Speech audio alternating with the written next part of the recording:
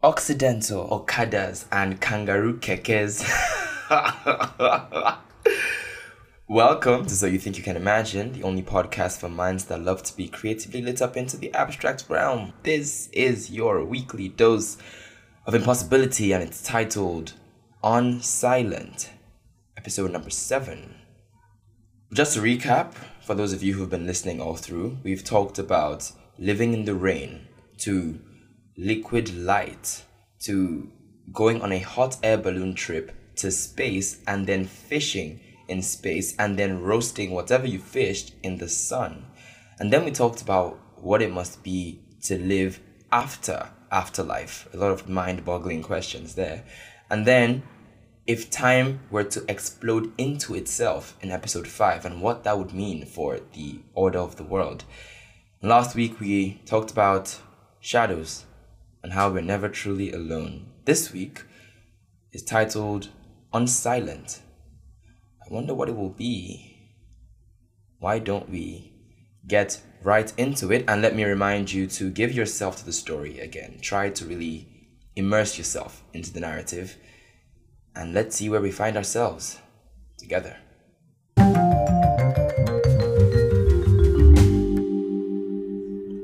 Phones have changed the way we live, and they provide us with so much functionality that it may be hard to imagine life without them.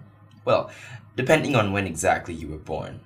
I was born at a time when phones were not the most popular things, and landlines, as they were called, were owned by the affluent in the city and the country. Of course, I wasn't conscious enough to notice this and analyze the upward trend of mobile phones becoming part of everyday life. I'm yet to see any 2-year-old who can do that. What was the situation like where and when you were born? Were there phones everywhere? Did you know anyone who had a phone? Anyhow, because of this invention becoming more and more portable, accessible, and aesthetic, life as we knew it evolved. We now had access to people who lived in other cities and then who lived all around the world.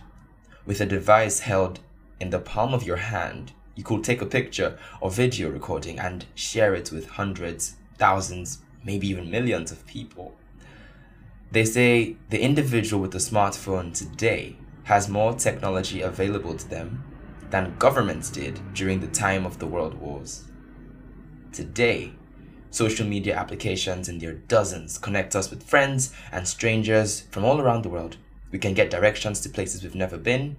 We can order and track packages, market our businesses, plan events. We can express ourselves artistically, learn subjects from school, perfect foreign languages with no in-person immersion. And the list goes on. The initial intention for the phone, though, I presume, was to call.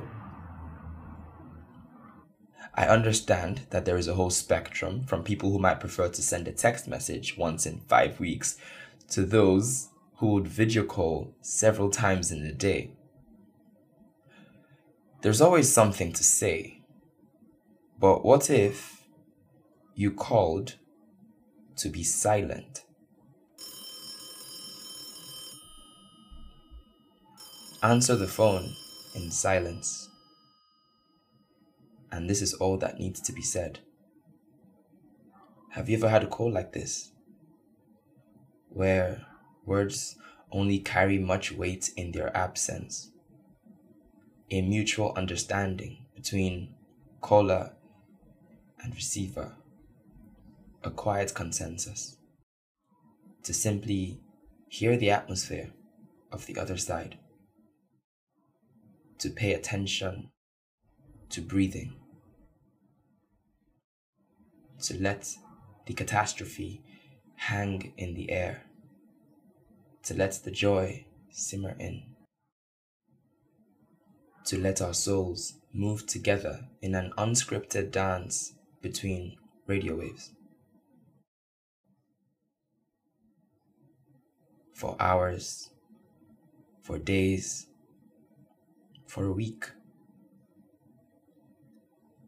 And the speechless conversation won't be broken till we hang up together in sync. Oh, the stories we will tell.